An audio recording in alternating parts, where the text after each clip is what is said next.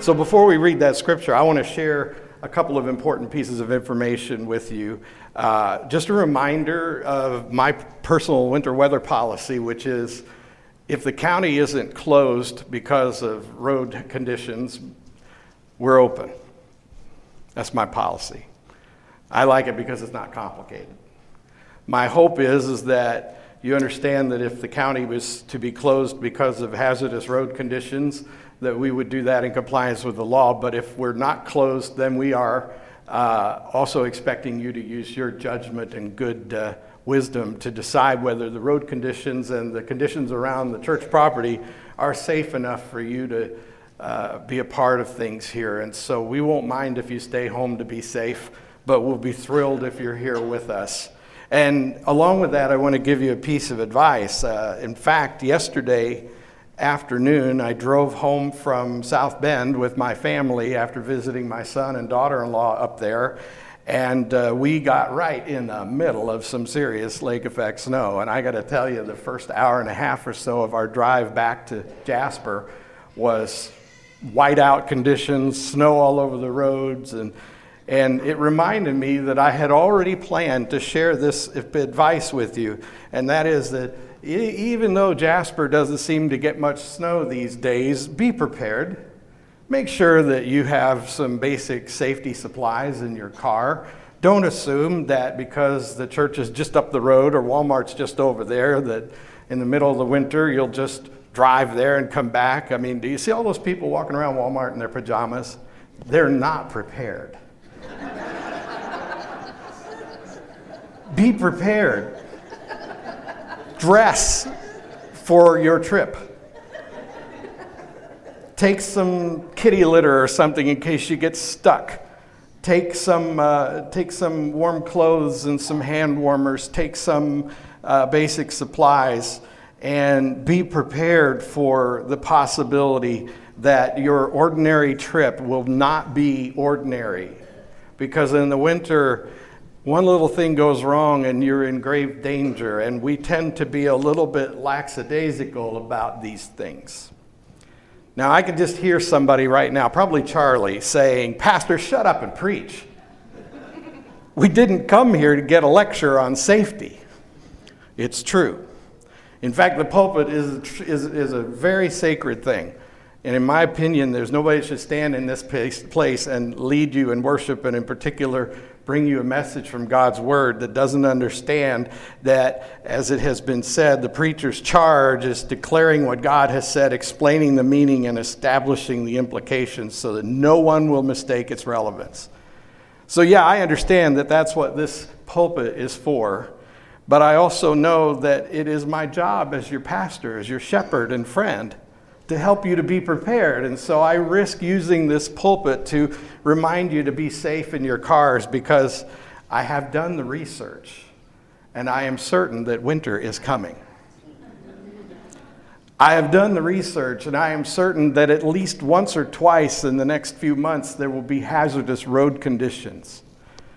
And to be honest with you, I've researched a lot of other things that I'd like for you to be prepared for as well. And so today I've kind of created a message that's built around the same advice, but about other more important things.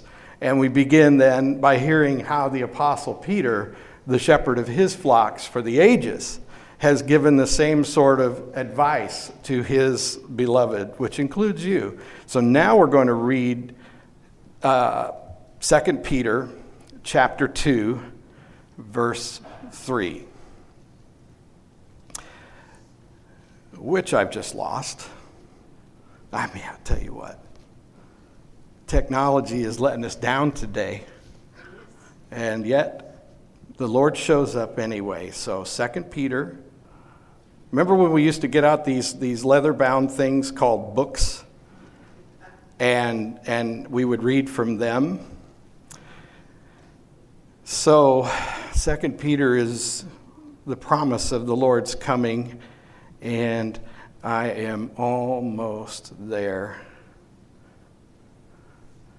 Here we go. Dear friends, this is now my second letter to you. I've written both of them as reminders to stimulate you to wholesome thinking.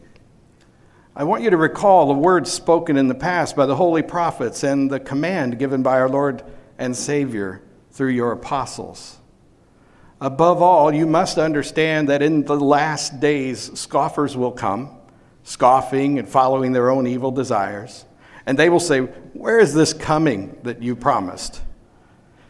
Even ever since our ancestors died, everything goes on as it has since the beginning of creation. But they deliberately forget that long ago, by God's word, the heavens came into being and the earth was formed out of water and by water. By these waters also the world of that time was deluged and destroyed. By the same word, the present heavens and earth are reserved for fire, being kept for the day of judgment and destruction of the ungodly. But do not forget this one thing, dear friends. With the Lord, a day is like 1,000 years, and 1,000 years like a day. The Lord is not slow in keeping his promise, as some understand slowness. Instead, he is patient with you, not wanting anyone to perish, but everyone to come to repentance. But the day of the Lord will come. The heavens will disappear with a roar, the elements will be destroyed by fire, and the earth and everything done in it will be laid bare. Since everything will be destroyed in this way, what kind of people ought you to be? You ought to live holy and godly lives as you look forward to the day of God and speed its coming. That day will bring about the destruction of the heavens by fire, and the elements will melt in the heat. But in keeping with his promise, we are looking forward to a new heaven and a new earth where righteousness dwells. So then, dear friends, since you are looking forward to this, make every effort to be found spotless, blameless, at peace with him. Bear in mind that our Lord's patience means salvation, just as our dear brother Paul also wrote to you with the wisdom that God gave him. He writes the same way in all his letters, speaking in them of these matters. His letters contain some things that are hard to understand, which ignorant and unstable people distort, as they do the other scriptures to their own destruction. Therefore, dear friends, since you have been forewarned, be on your guard, so that you may not be carried away by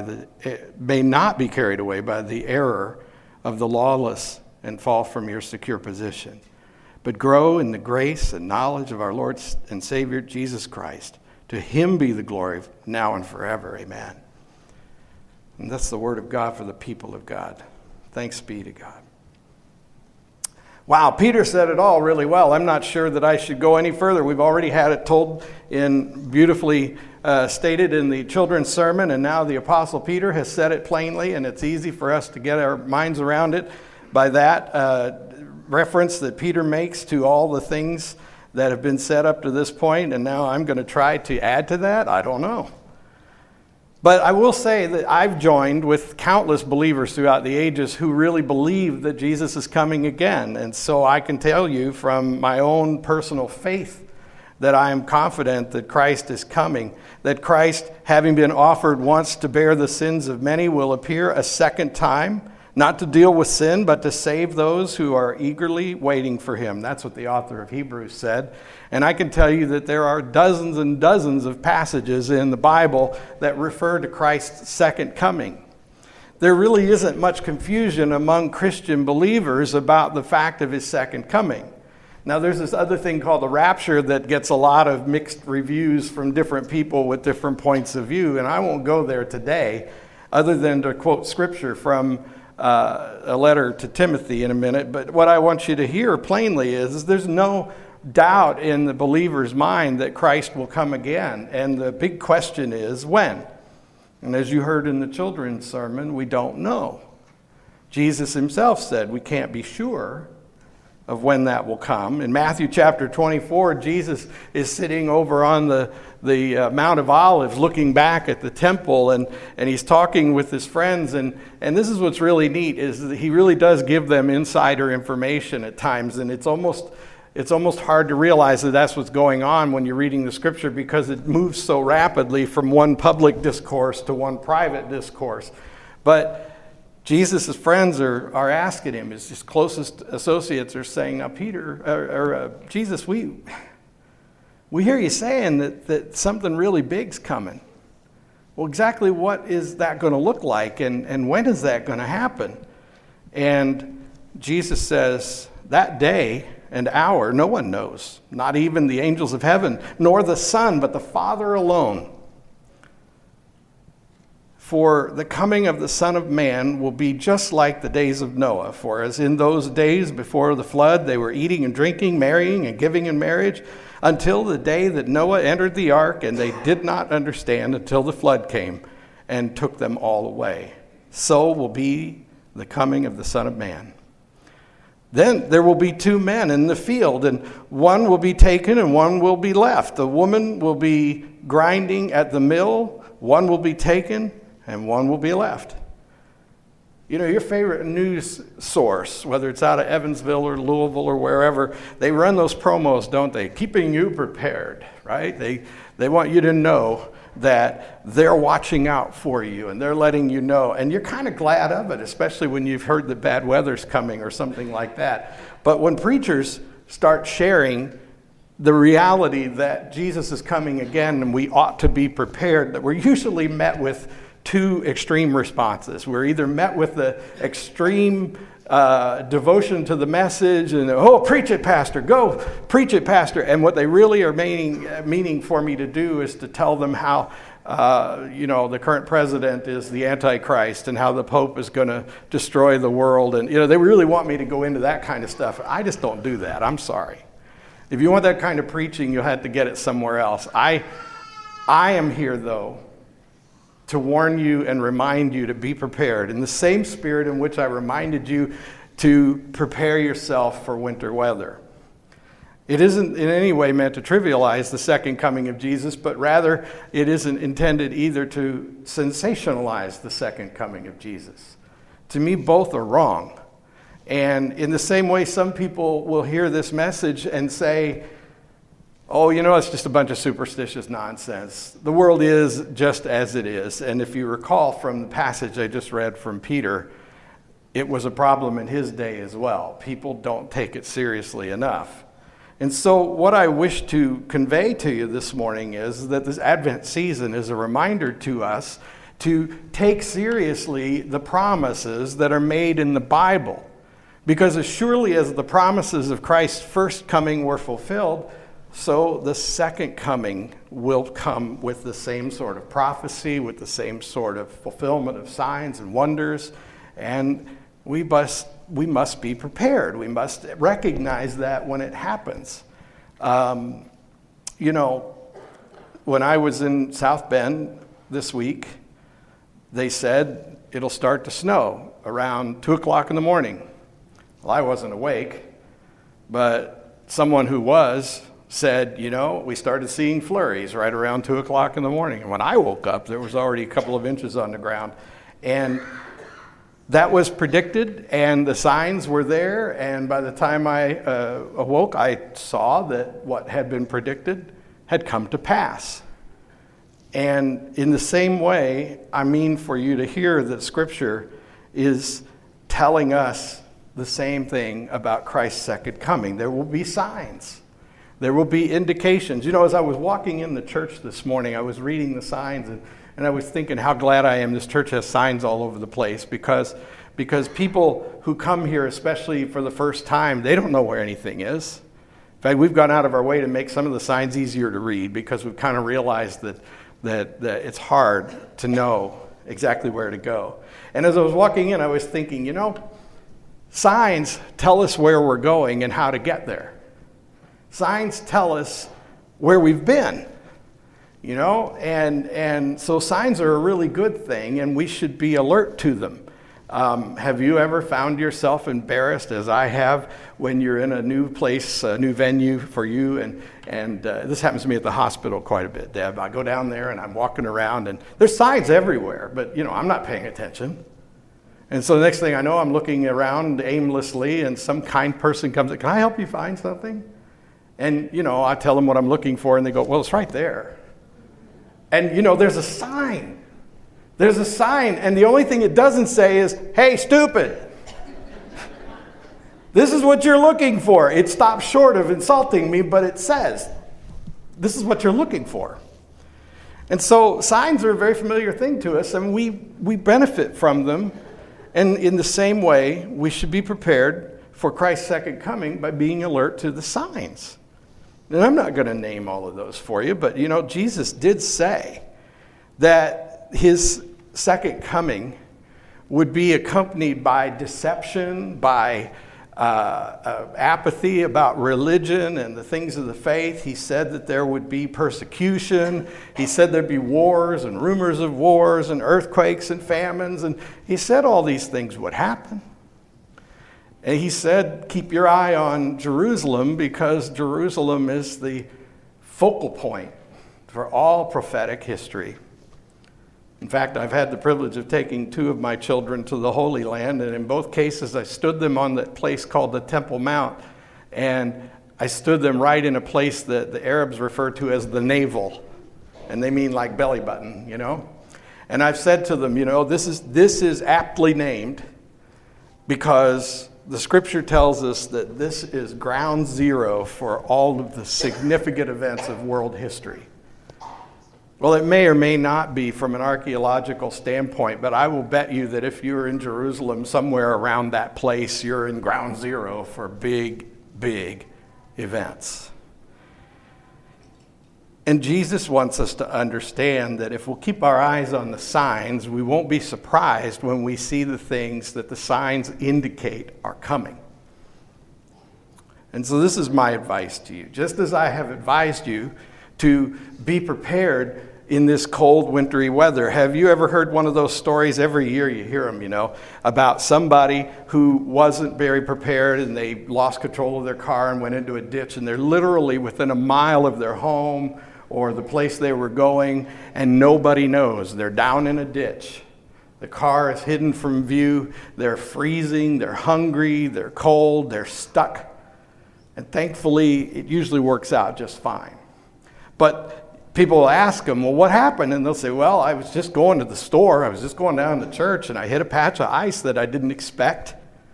And I wasn't prepared to be in my car for very long, and I really thought I was going to die. Have you heard those stories? I have. They're much more tragic in places that are out west in the mountains and that kind of thing. But fortunately, around here, it usually ends well. But the interesting thing is that you could say to them justifiably, well, now, didn't you see the signs? Did you see how the temperature dropped? Did you see that the calendar indicates this is that time of the year when you can expect this sort of thing? Did you see how in all of your driving experience, you've noticed they have signs around bridges and things that say, watch for ice, I mean, the signs everywhere to tell you, don't be lackadaisical, don't be lazy, don't be cocky.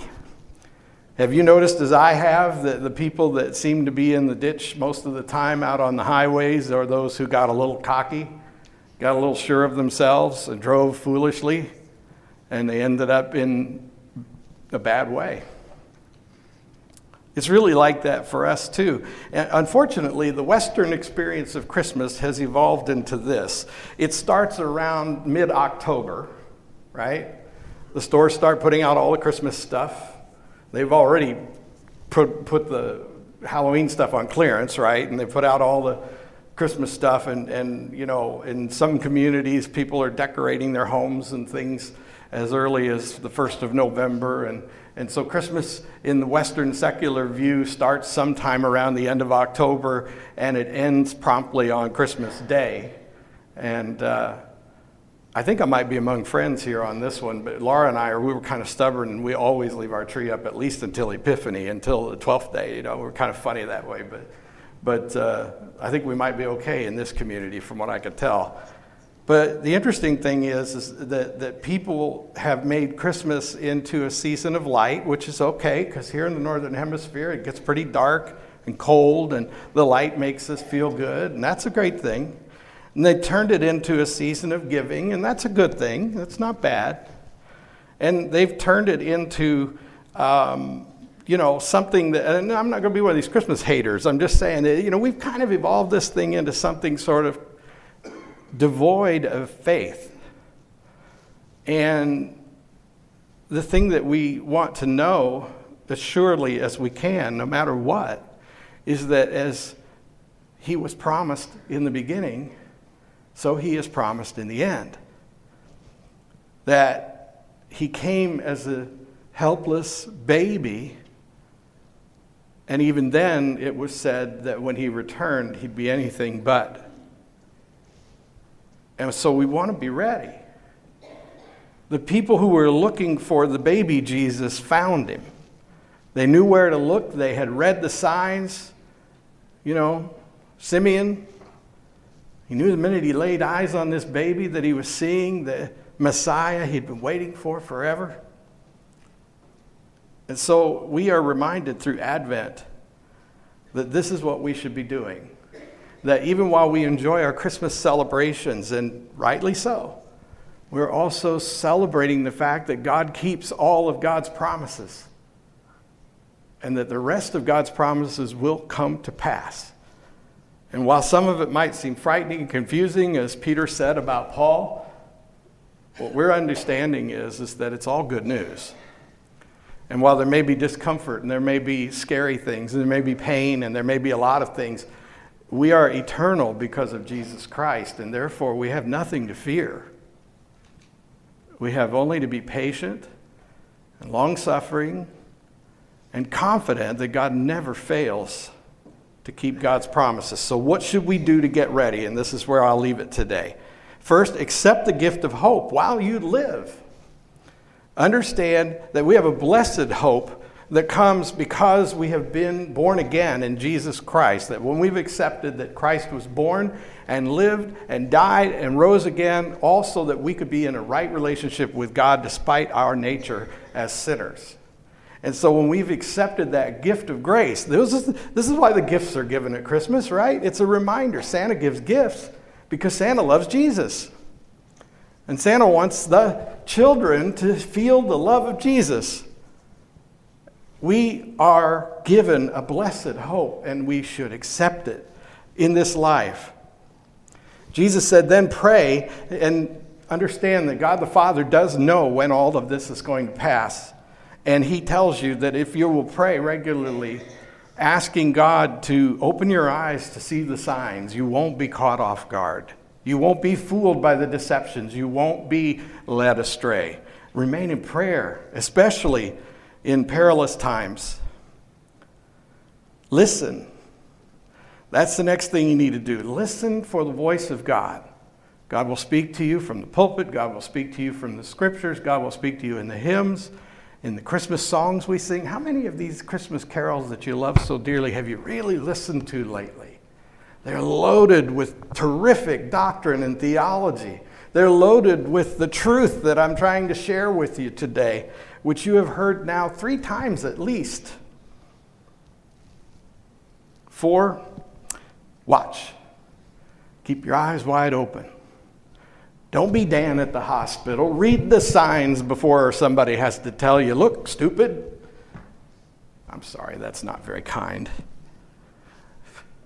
Read the signs. Be aware. Watch.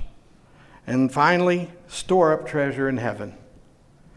So I told you to be prepared by putting some things in your car so that you'd be prepared for the inevitable difficulty that will come with this season of our life. I'm telling you that the thing you can store up that will make the most impact when eternity is staring you in the eye is what you have stored in heaven, not what you have stored on earth. Amen. Let us pray. Thank you, God, for your word. Now burn it upon our hearts. Change us forever by your word, we pray. Amen.